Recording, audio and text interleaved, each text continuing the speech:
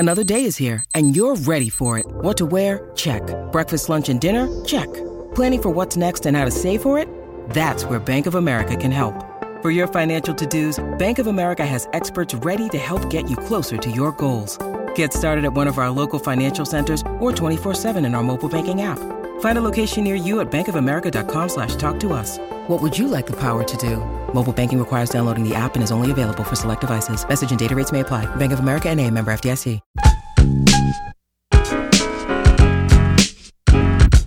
I'm Mark Ronson, and this is the Fader Uncovered podcast. In this interview series, I'll be speaking with some of the most influential and groundbreaking musicians in the world, from genre-defining stars to avant-garde trailblazers, about their lives and careers.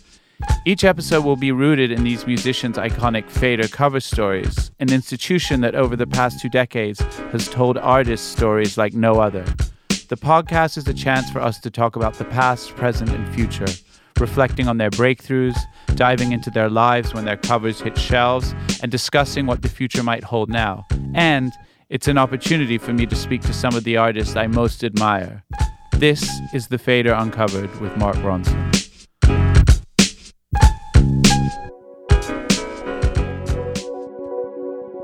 Today, my guest is West Coast OG and hook lord, Dolla. Although it may feel premature to call someone who's only been smashing the game for the past 10 years or so an OG, the pure volume of this man's output kind of requires it. He's had a lifetime's worth of hits since he came onto the scene with Tootin' and Boot It with YG in 2011, and with his true coming out party in 2014, which included the club staples Or Nah, Paranoid, Loyal, Ty, along with his boy DJ Mustard, changed the very sound of hip-hop and R&B at that time. Super stripped-back production, usually with the finger snaps, a killer beat, and a bass synth sound borrowed from 90s club music. See Robin S.'s Show Me Love. And then with no less than Ty's brilliant earworm hooks bringing the whole thing home. With the slightest bit of autotune on his voice, he sounded like a soulful cyborg or something, nonchalantly serenading the entire club. I remember DJing in 2014. From New York to Tokyo and definitely Vegas in between, those songs would tear the club up. Around this same exact time, Ty appeared on the cover of Fader issue number 92, and the title of the excellent piece, Life of the Party, written by my old friend and EVR compatriot Juliana Escobedo Shepherd, well, that pretty much sums it up. Here was a man who had been working very hard for 10 years behind the scenes waiting for his break, and he was going to enjoy this moment for all it was worth, tearing the club up and then the after party. But behind all that was also an exceptionally talented producer, musician, and arranger. I've jammed with Ty before. He can jump on anything, drums, bass, keys, whatever, and kill it. And his love for everything from Earth, Wind & Fire to Patrice Rushen to Chicago House is a big part of what makes his stuff so versatile and musically rich. As well as writing and guest starring on iconic huge hits for Post Malone, Kanye, SZA, Kehlani, etc., he's put out a ridiculous amount of good music on his own, including the now classic Beach House mixtape series, his Atlantic album Free TC, and most recently, some great collab records, one with Jeremiah, titled My Tai, and another with OVO's Division. You can tell this man is in a constant state of creating. He literally couldn't even sit still during our interview over Zoom. It starts out in his studio, pretty soon he's walking all over the house, lighting a joint, and we'll end with him outside in his garden, talking admiringly about his teenage daughter. There is obviously no point in asking Ty Dolla $ign to sit still. You just roll with him wherever he's going. Hello, by the way, officially. It's good to see you. I thought, seeing that we're really using the Fader cover story that you had from 2014 as kind of the jump-off point for this article, I just wanted to actually show you this and ask you if you remembered anything about this picture or that shoot or what it was like when you first saw it. Because I imagine it was one of the first covers that you had, right? Yeah, that was one of the first covers. I remember that day for sure. It was a very long time ago. Yeah. And then this is a great picture, too. This is you and YG, and I don't know who the other people are. Oh, is that at my grandmother's house? It looks like my grandma's house.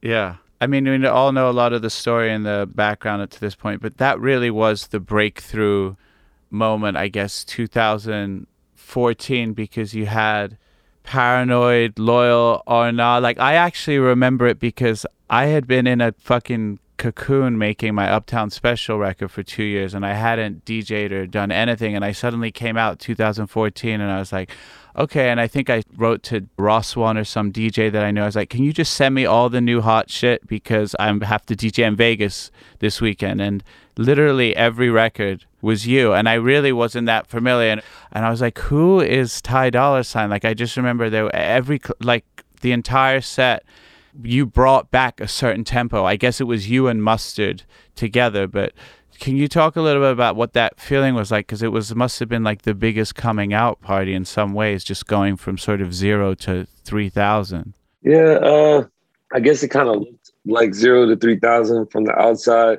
But for me, I had been doing music and, learning all the instruments and having groups and shit and just trying all different types of ways to like get my music out there. And then finally around 2010, we had Tooted and Booted, me and YG, and we kind of hit. And then, like you said, 2014 was when it really was out there. And like, of course, when I got that Fader cover, I really felt like I was doing something. It's like, wow, we hit a cover. And then after that, there were more. So it was definitely a great time. And as far as like coming with a new sound, that was even better. We didn't come out following something someone else did. It was like we had our own thing, our own sound, our own genre even. So it was definitely like hard work paying off. Yeah. Tooted and Booted came out in 2010, and then Mustard's first big record, Rack City, is actually 2011. So you're already doing the snap. You had a hit that you had produced with this sound, and you even talk about it, that Mustard talks about you gave him his first sample pack, and then you talk about how Mustard was the one who told you to simplify stuff. So it sounds like there was this amazing relationship between you teaching him teaching you, and you both kind of finding this thing at the same time. Definitely. Like I say, I come from being on some musician shit, learning the bass, the guitar, keys, learning how to like write string parts, learning how to do all that kind of shit. So when I got to getting in the lab with Mustard, which before I even knew he was into doing beats, he was just like our DJ. He would always be like, yo, you don't got to put all of that in there. You should just like simplify it. Like, we only need this and this and that. That is done. The beat is done. And I'm like, what do you know, bro? Right. But, what he was saying was right for certain things, It definitely changed my life. I love Tooted and Booted, actually, because I hadn't listened to it in a while. And it's got the sample in there, like the soul sample, but then mixed with the snap. And then that was something, obviously, the sound changed and got a little bit more electronic after that. But it's a really amazing synthesis of probably like the influences of where you came from and where you're about to go. That's why it's really interesting to listen to that now. Appreciate it, man. What do you think it was like? Because it's true, what you just said about Mustard just being like, yo, what do you know? Like, because I'm fascinated as well, because Mustard's just had such an incredible run as well. Like, from Rack City to now, to Roddy Ricch and all the records, like, that's 10 years. Like, in hip-hop, it's like dog years. That's like 100 years of relevance in any other genre, because hip-hop is so quick to, like, change styles. And the biggest producer today in 2 years can be hardly working. And what do you think, that having worked so closely with him, what is it about his?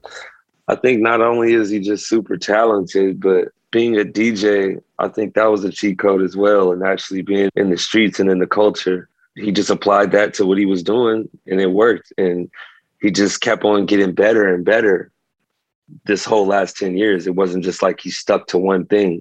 And another thing I will say about him that I love and respect a lot is, during that time, there was a lot of people that were like, oh, okay, I could do this.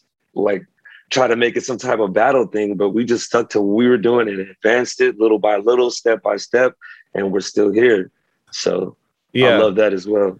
It's true. There's something when someone does something with a lot of simplicity, and people say that they'll walk into a museum and see like some $50 million painting on the wall that's just like a piece of white and blue solid color next to each other, and go like, I could do that, but it's like, but you didn't. You can try and do that, but it's just, it won't be the same. It's like when you have the people who either originated or there's an X factor in there, I feel like.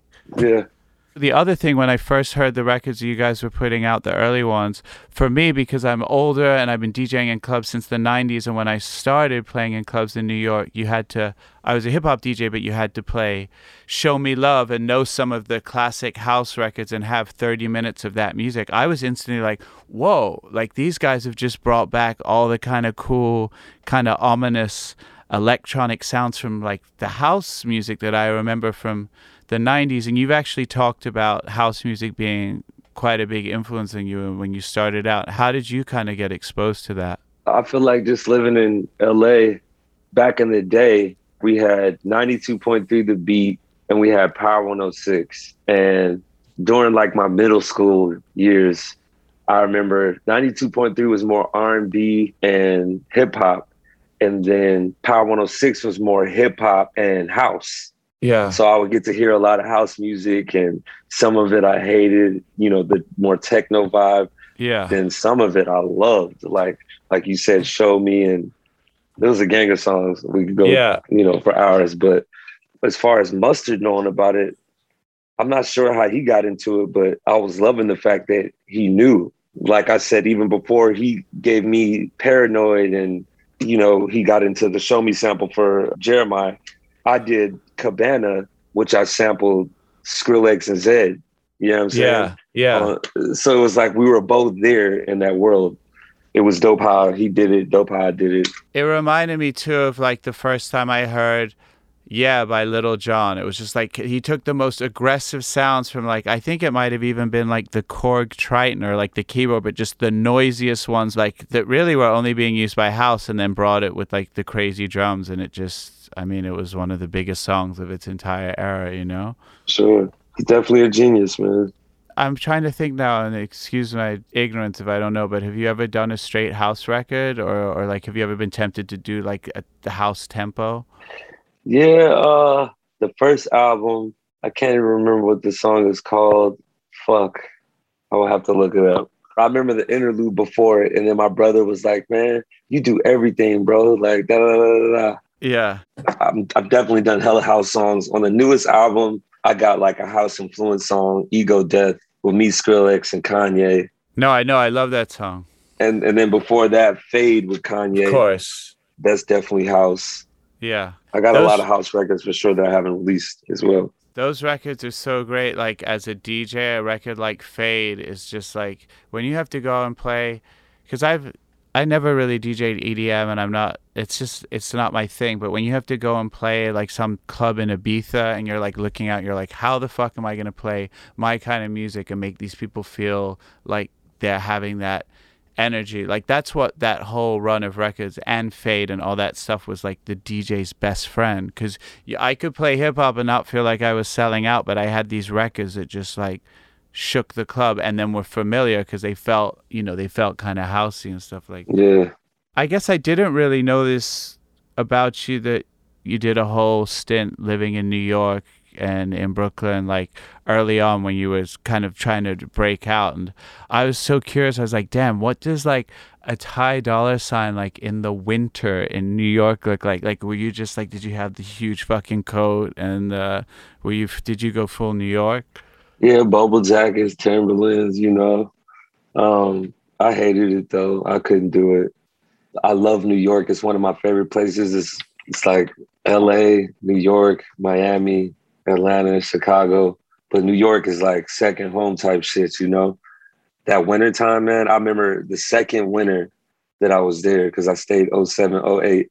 The second winter, I was fucking about to go back to LA, and I was headed to the airport in this cab, and then it was snowing and shit. And just out of nowhere, I don't know where the fuck we were. He was just like, yo, get out. I'm like, what you mean? Like, take me to the airport, da da da. He pulls out a strap on me, turns around like, get out. I'm like, all right, I'm out of here. What the like, yo, this shit was crazy. After that, I'm like, all right, I'm moving back. Wow. Like, that's it. That's really like almost like out of a movie. Like if somebody, I mean, I hate that this fucking asshole's like ruined your New York experience, but obviously since then you've been back, and I'm sure you've had a great time. But yeah, I still love New York. Like I said, it's one of my second home type shit. Who were you around while you were in that time? I know you had to connect with 50 Cent. Who Who was your other creative crew in New York? Did you have other, like a clique that you were working with even at that point? Yeah, back in the day, I had another group I was doing called Ty and Corey, and we were working like really from '04 to '07. And we put out one tape on, I don't remember what, MySpace. I don't remember what was going on at the time. Yeah. But we put out one thing called Ron Bangin', and then we did a Ron Bangin' 2, and that's when I started working with Timberlake and will.i.am and this other dude, Venus. And once I got that situation with them, that's when we moved back to LA. But right before then, we were out there in New York just grinding, bro, just like trying to get beats off to the G-Unit cats and whoever else I could come into contact with. Other than that, just me and Corey in the studio. It was like right between Brownsville and Flatbush at my homie Randy's studio. Yeah. The big homie. So we were just cooking up every day, bro, just like learning and really just like getting to the point that I am now. That was like school. You know what I'm saying? Yeah. Were there any clubs that you like remembered or anything about that New York experience? I'm sure now it's great because you come back a superstar and just the rope opens up and, you know, you're treated like you're supposed to. But I wonder even then, even though it probably wasn't the same, were there any spots or stuff that you remembered going out, or were you just guys just like in the lab and just we went out a few times, I feel like, but it would always be to like meet up with whatever artists and meet up with whoever. I've never been like a clubber type guy. That just happened because of the music, trying to get the music out there. Yeah. But we were mostly just studio heads. It's funny because your music is like some of the most like set the club off music ever. And the article in this thing, I think the first line of it is, Ty Dolla $ign is the life of the party. As Ty says, it took many years to become an overnight success. From my vantage point, the DJ who suddenly had a wealth of Ty Dolla $ign club bangers in his crate, it sort of seemed like he'd come out of nowhere. But he had been hustling away for years, tucked away in studios, freezing his ass off in New York winters, working away with little to show for it. Sometimes being around some OGs and learning things, but doing all those things you have to do when you're coming up, honing the craft. In this case, he was shedding the excess fat around his production so that the moment the stars aligned and he had that first run, he was able to hit it hard. I figure it took me about 10 years banging away at it till my first pseudo hit, Ooh-Wee, and about 4 more till I did anything that really resonated. And that whole time while I was honing my craft, I'm sure I thought I was ready. I'm sure I was looking around at the Neptunes, Kanye, Danger Mouse, all of them going, damn it, why not me? But looking back, of course I wasn't ready. I wasn't even good enough. But you don't see that at the time. Now I realize all those thousands of hours in the studio, they all helped in some way. They all form you. Plus, luck is what happens when preparation meets opportunity. Is that the saying? All those records, those near misses, the demos that didn't hit.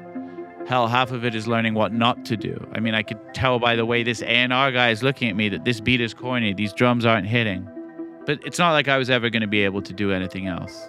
I probably would have continued to toil away in obscurity, supporting myself by doing music for Gap ads and whatever else I was doing, and I would have been fine with that. You get the feeling with Ty, there was never any choice with him to do anything other than music. But he was also way too special, too unique, too talented to stay unnoticed for that long. Back after a break. When you need mealtime inspiration, it's worth shopping Kroger, where you'll find over 30,000 mouth-watering choices that excite your inner foodie. And no matter what tasty choice you make, you'll enjoy our everyday low prices, plus extra ways to save, like digital coupons worth over $600 each week. You can also save up to $1 off per gallon at the pump with fuel points. More savings and more inspiring flavors make shopping Kroger worth it every time. Kroger, fresh for everyone. Fuel restrictions apply.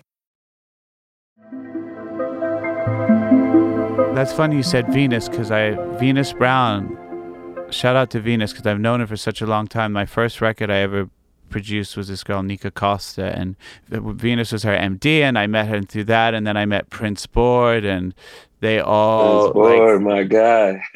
Yeah, Venus is very tied into the Black Eyed Peas. He was like the first person to play me the Peas and all that stuff back in the beginning. Yeah, man, shout out to V.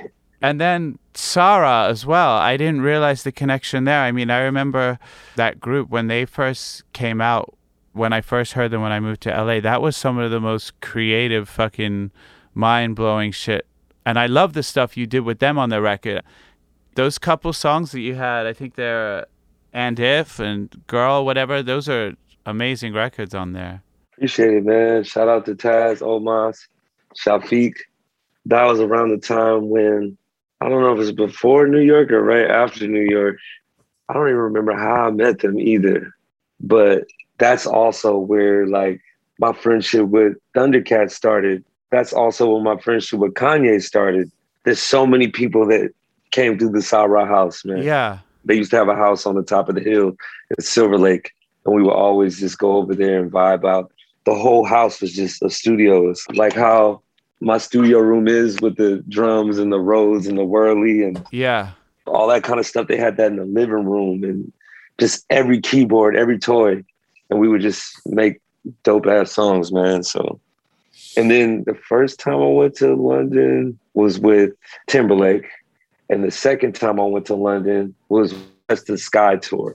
So they definitely, plugged me in with bro and all that. What were you doing on that tour? Were they opening and then you were just with them making music, or were you performing? They were opening and I was performing on the set, probably playing keys, singing, maybe a little bass with Sarah, and they were opening for Ye. Yeah. I think people definitely who are in the know and especially out in LA are familiar with Sarah, but it was the absolute coolest thing. Like everybody was like, oh, you don't know Sarah? Like as if you didn't know, you were doing something wrong. And they really were so creative and still are. And we're the portal, like you said, to Kanye. Like there's always has to be somebody who's doing something so cool that they turn everybody else onto it, but they don't quite maybe get the same recognition or the commercial thing that everybody else does. But I don't mean to say they haven't done well for themselves, but they really were that thing. They were the weirdos that taught everybody about a lot of shit and helped put a lot of people on. Yeah, for sure. From music to fashion, a whole bunch of shit. And then after that, Taz, he had Tisa, which was like a crazy brand. I remember like when it first came out, he had those hats. And Big Sean, YG, we had it on in the Tooted and Booted video, the Tisa hats, like Tisa hoodies and sweatshirts as well. So he definitely had a run. And Omas, he's worked with everybody from Frank Ocean to fucking recently, who was us? I think when we did the Tyler, the Creator record, what's her name? That was at, what's Rick Rubin's studio called? Oh, Shangri-La. That was at Shangri-La, and I feel like Omas was there too. Like I just be running into the homies everywhere, man. Everybody's still doing shit. So yeah. And what were you doing with Timberlake back then? You said you were on tour. That was the other time you went out to England. Were you playing with him? Venus, him, and Will had a company together, and me and Corey were signed to that company. Okay. Because that was my very first tour in the UK. Even though I'm English, I kind of spent most of my life really growing up in America. And then I had my first single, the single with Ghostface and Nate Dogg called Ooh Wee that sort of popped off in England. It really didn't do too much. Yeah, you had a song with Nate Dogg. That's fire, bro. Yeah. There's one person that I wish I could have the chance to have worked with for sure. Yeah.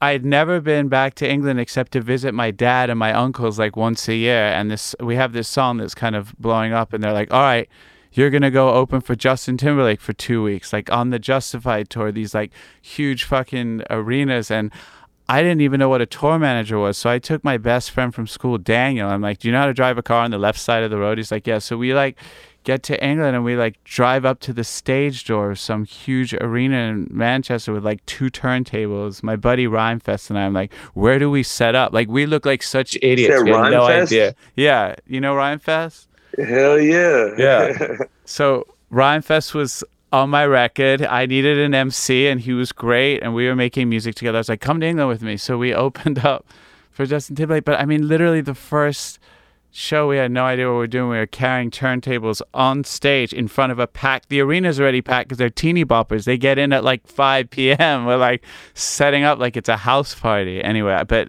he was very cool. And obviously that Justified era was like a great time to be watching that show. It was, Senorita and all that shit.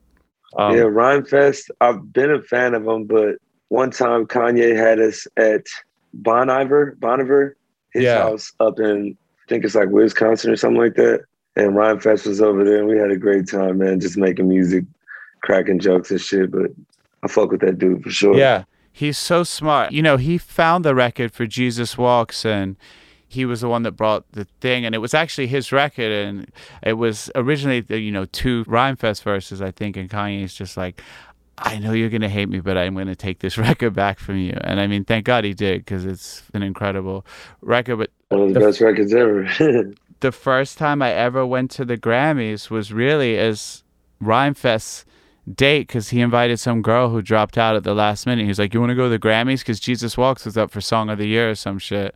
And I was just like, cool. Like, I'll go to the Grammys. That's hard.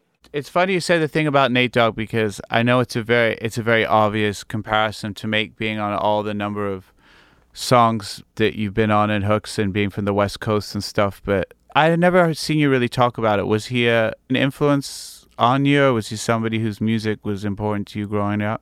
Yeah, he made like most of the bangers of my lifetime, you know what I mean? Yeah. Definitely loved everything Nate Dogg was doing. Clearly, like obviously, I feel like everybody did. Yeah. Let's say he's a heavy influence. I thought about a quote when I was like looking at your whole discog and everything. I remember one time we were about to go on stage at some halftime basketball game to perform the song that we had done together, this song Ooh Wee, and he kind of looked at me just as we were about to go on stage, and he was like a little panic, but obviously never panic because he was Nate Dogg. He was just always cool, but he was like, what's the lyric to this one again? Like, he just looked like so many songs in his head, so many classics. He's about to go play some song with me that's like definitely not explosive or like an all-time thing, so he like literally couldn't. And then I was like, it goes like, when I step into the party, all the ladies want to know. So I told him the lyric, and he was like, oh, that's right. He was like, and then he kind of looked at me, he's like, don't worry, like, I forget the Dre shit sometimes when I go out. Like, I have to, he was saying, like, don't worry, it's not because I'm I was about to say, you. if he's anything like me, man, fucking, I forget hella shit, bro. It doesn't matter if it's paranoid, bro, or nah. Like, if I haven't done it in a long time, yeah, I'll need to practice in the car before I fucking go in the venue or whatever. And like after like seeing Snoop show one time, he had the teleprompters out there. I'm like, yo, give me the fucking teleprompter. Yeah. At all my shows. Yeah. For sure. The other thing that I thought that's probably happened to you is, I always think of this story with Pharrell and Get Lucky, that he said by the time Daft Punk played it for him, he had no recollection of ever writing it or making it because he's so prolific, and it had been a while ago and he had written it as a freestyle off the top of the dome. And he was like, when I heard it, I thought it was great, but I had no recollection whatsoever of writing that song. I'm sure that you've probably turned on the radio or heard a song play and had to go like, wait, how did I write that one? Or where did that happen? Has that happened to you? Yeah, that's happened a few times. And then what's even crazier is sometimes like my manager hit me and be like, yo, some artists, I've never heard of them, but some artists, or sometimes it's known artists, and they'll have a feature from me. And I'm like, I didn't fucking do a feature with this person, but somehow maybe I did a song with a producer or whatever, and this producer got in with this artist and has my vocals. Sometimes I clear them, sometimes I don't. You know? Yeah. But that shit's crazy. Yeah, I'm not going to ask you this because people ask me, and I'm like, why would I ever tell you, like when I'm doing an interview, like, is there anybody you wouldn't work with or this kind of thing? But what does a record have to do to you? Or what does an artist have to do to you to be on the hook? Like, does it just have to move you? Do you have to just hear it and you just kind of know right away? Or just you like somebody, what they're about? For me, the song just has to make me feel something. When I turn this shit on, in the first 15 seconds, I have to feel it. And then the words will come. Sometimes it'll be like an artist that is like really fucking sick, and I'll want to take my time though. Mm-hmm. Because like they killed it so hard that I'll be like, oh, hold on, let me like, this is going to take me a couple days. You know what I'm saying? Yeah. But a lot of the times it's just like, if it makes me feel something right then and there, then I'll do it. If it doesn't, then I'll just pass it up. Judging by that, are you always beat first? Like you hear the music and it spurs you? Or will you just be driving along sometimes and a melody or a lyric idea will come to your head and then you got to rush to the studio and put some chords? I feel like in the beginning, even how I listened to music as a kid, I was always beat first because like I'll listen to some of these classic songs and I'll know the full melody, but I won't know the words because I was never listening to the words. Yeah. And then now I feel like I listen to words a lot more and I'm starting to see the importance of that. As someone who started off on the drums, I do completely relate to Ty when he says he started off as a beat-first type of artist. I mean, that is the hip-hop way in some respect. We say banger because it's shorthand for the beat, the drums banging, even if now banger just means a hit. But I also think Ty's underselling himself when he thinks he hasn't contributed some generational lyrics into the game. Even his song titles, Paranoid, Loyal, they're iconic. I mean, they might not be You've Got a Friend, but there's some equivalent of that for this era. They're memorable, conceptual, catchy as hell, and I'm sure they've launched at least a few 100,000 memes. It's also not surprising that Ty's love for the greats propels him, makes him want to continually up his game. There are countless musical programs at conservatories and universities for studying classical music. But what do you do if you want to improve your chops as a contemporary R&B composer? Well, there's not a lot of courses for that, so you study the greats. You pick apart the chord progressions of Stevie Wonder and Patrice Rushen, and you try and understand what makes them so melodically and harmonically rich. And then you combine it with your own thing, of course. Something new and from now that guarantees you're more than just a museum piece. It did always used to make me bristle when people call me the retro guy, because everybody wants to be of their own time, myself included. I do love the musicality, the musicianship, and the sonics of some past eras, but I also want to be fucking banging out of the cars and the clubs and on the Spotify hits playlist. Ty's studying of the classics isn't his music. But from the lyrics to just the way he is, he's unmistakably now. I'm trying to be a better songwriter, so I'm listening to like all the great songs, the greatest songs, and that's how it is for me. It used to be beat in all production and all like how can you make the best sounds, but now I want to know what people are talking about and I want to talk about something. Yeah. Is that carrying into what you're doing right now, the records that you're working on? Yeah, for sure. Right now I just dropped that Cheers to the Best Memories with Division. Yeah. That's great, by the way. I love that. Thank you. I appreciate it. We were definitely like going in just trying to like be the best that we could be and make the best R&B records and give the people a real vibe. And so now after that, I'm doing that with all my other music as well. And just trying to say the craziest, tightest shit that means something, you know? Yeah.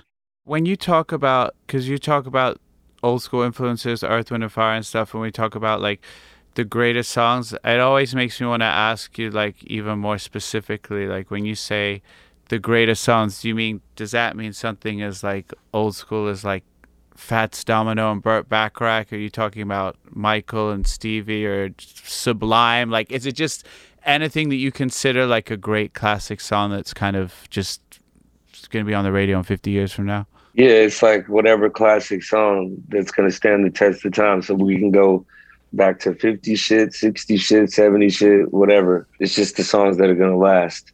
And I feel like when I was listening to shit just for the music, those weren't the songs that are going to last forever. I might know about them and they might be my jams. Those are incredible beats and that's incredible production. I'm falling in love with all these different producers. But like the songs I feel like that last forever are those ones that had those words that connected to the people. Yeah. I mean, and that's what in Loyal and Paranoid, I mean, those are classic in a different way because they're how people speak today. It's not like a Celine Dion record, but like they're great concepts. I feel like you're probably already doing it more than you give yourself credit for because you seem like a pretty like you're not like fully up your own ass like that. But yeah.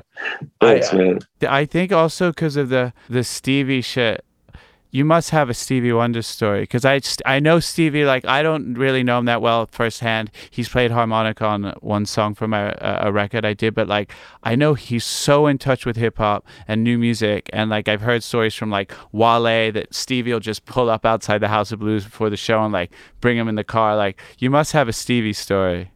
I saw Stevie play at my boy Nipsey's funeral, and that was like one of the most beautiful moments ever in life. But beyond that, my little sister and his daughter are best friends. And recently I saw Stevie at this studio that I use in North Hollywood because everybody came in there like, yo, Stevie's out there. So I went outside and I didn't talk to him. I climbed up. But I don't know. It's just certain, he's like one of the only people that I haven't got in the studio that I would super love to get in like ASAP. Stevie and BTS.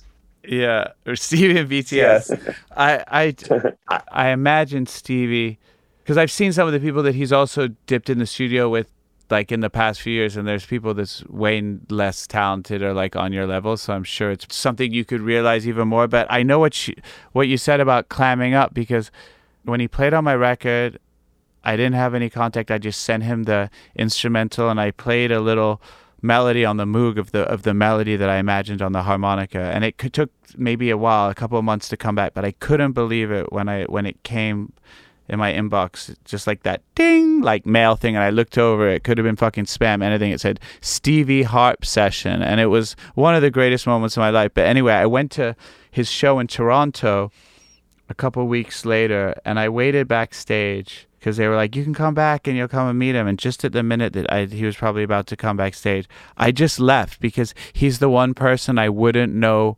what to do or what to say. Maybe I'd be a little better with it now, but I couldn't. What could I say? Like, I might burst out crying. Like, there's somebody whose music has moved me so much and had such an influence and who's such a magical person. I couldn't do it. I clammed up as well. Yeah, I just felt like I didn't want to like get in his space without like being introduced. You know what I mean? And like, I just wanted it to be the right way. So hopefully I get that chance soon. You will. I'm just saying it. Steve and BTS, his BTS, has that happened, or that's on the way? That hasn't happened yet, but it's on the way, I'm sure. Yes. Okay, so just back to this Fader thing for a second, and that moment, and like I said, the thing being the life of the party, you know, at that moment, it was before Free TC came out, and I mean, I guess it must have been fun being the life of the party a little. Like, I'm not asking you to spread a lot of salacious stories and stuff, but it seemed like at that moment that it was really like popping off. Like, let's see, this looks like fun. If like every night that's the show and the crowds are just going nuts, like it looks like at that moment, and still, but that was really like everywhere you went, it was just like people were so fucking lit. You had all the biggest songs of that year. Was that a fun time? Is that a dumb question? Yeah, it's kind of dumb. But we definitely had a lot of fun. I definitely miss it. I'm sure the quarantine for everyone had to like fuck everyone's lives up.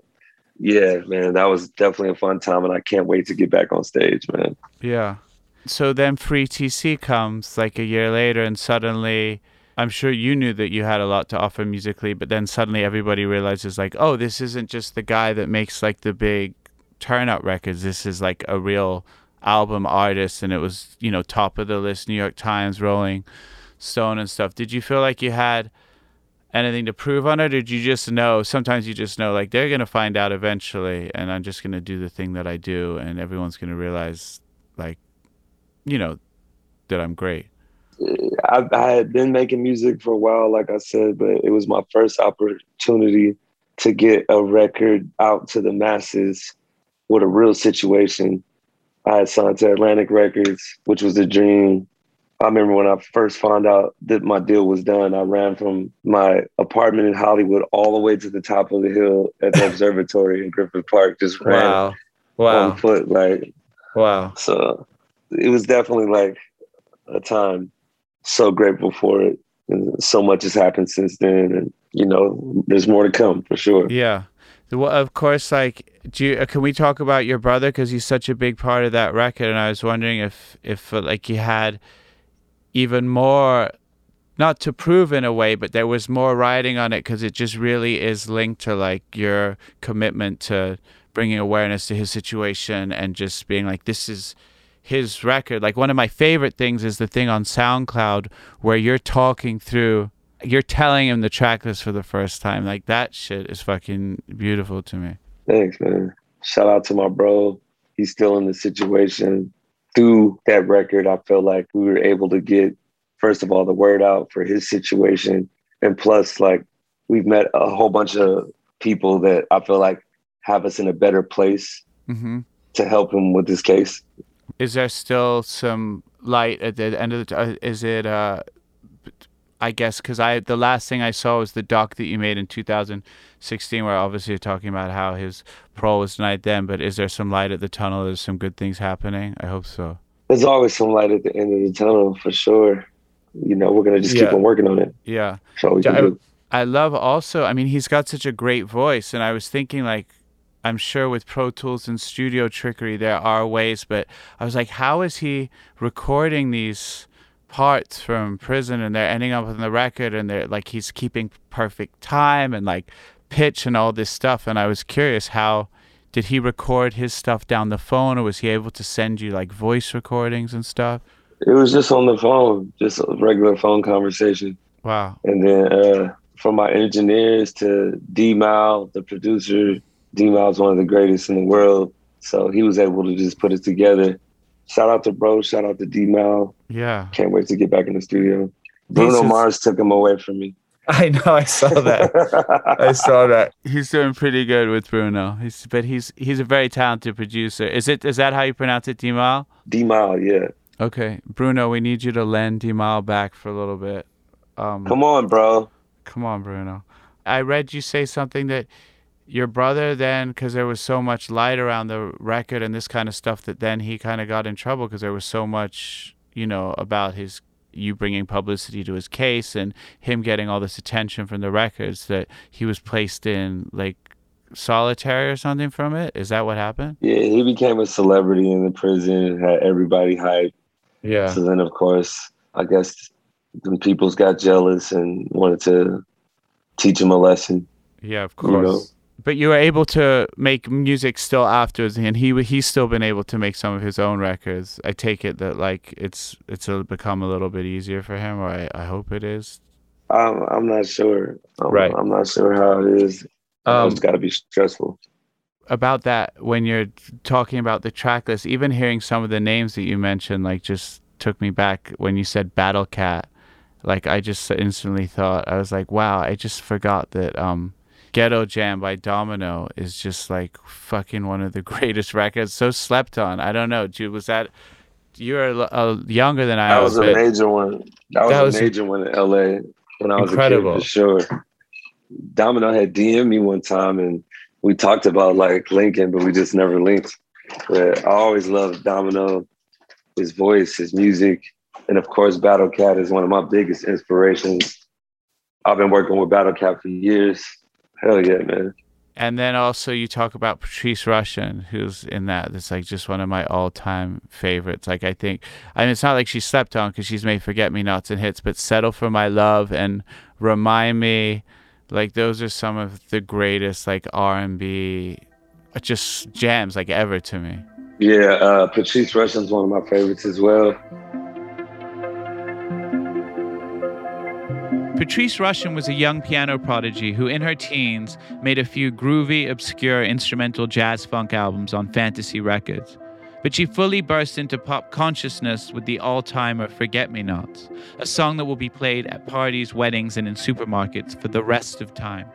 She had a number of great R&B records that performed respectably after that and went on to score Beverly Hills Cop, and she's now a professor at USC. But her outsized influence on hip-hop and R&B is really immeasurable. Album cuts like You Remind Me and Settle for My Love have been sampled by everyone from Biggie and Aaliyah to Mary J. Blige to A-Marie and Slum Village. And the underground disco classic Haven't You Heard is a club DJ favorite and gets remixed into a new house banger basically every few years. There's something in her songcraft, musicianship, and sound of her records which makes her so beloved by hip-hop artists and producers. It's deep, soulful, funky. I mean, please check out You Remind Me. It's as much a predecessor to G-Funk as anything by George Clinton. It's always fun when you meet another DJ, producer, or just a music lover and you start talking about someone like her, someone slightly lesser known because it's like a secret club. Oh, right, yeah, you got that too. And it's also how we raise our game, studying these lesser known giants. I had sampled one of her songs on my first album, 3TC. And at first, when they tried to get the record cleared and she heard it, she wasn't going to clear it. So I knew my dad was friends with her. So I asked him to try to get her to clear it. So he called her and she just asked me to, make it clean, change all the crazy shit. So I did it and then it came out. So shout out to Patrice. Thanks for clearing that. She's a genius. She's a legend. I hear she a professor at USC now, just teaching young people about, music and shit. So that's dope. So it's crazy. Actually, I signed this artist, King Princess, I have this label, and she's done really well, but she was a freshman in the USC program, and she was telling me when I first met her, just before we signed her, she's like, yeah, my teacher is Patrice Rushen. And I was like, I kind of was like, oh my God, do you know who that is? And she knew that Patrice Rushen was somebody, but when King Princess got signed to us and then to Sony, and she was like, I'm going to leave school. I remember thinking to myself, like, oh no, like Patrice Rushen is going to fucking hate me, because Patrice Rushen was like, I think it's a bad idea for you to leave school in the middle of your programming or learning. And I was like, oh no, like Patrice Rushen, who I've like looked up to my whole life, like now I'm like dragging one of her students like out of the school thing or whatever. But yeah, she was going to do what she was going to do. Right. We talked about it a little bit earlier. To pronounce it Mai Tai, the Jeremiah. Mai Tai, Dolla. Yeah. Yeah, Mai Tai. Yeah. I love it. Mai Tai happened from working with Hitmaker. Okay. And I would just go over there. Jeremiah would always be over there. We would just make songs. We had one song together, then we would have two songs. Then all of a sudden we had like 40 songs together. Then it was like, you know what, we might as well drop. So we put together that one like really quick. It was just like, I go in the booth, he goes in the booth, and that accumulation of songs is what we put out.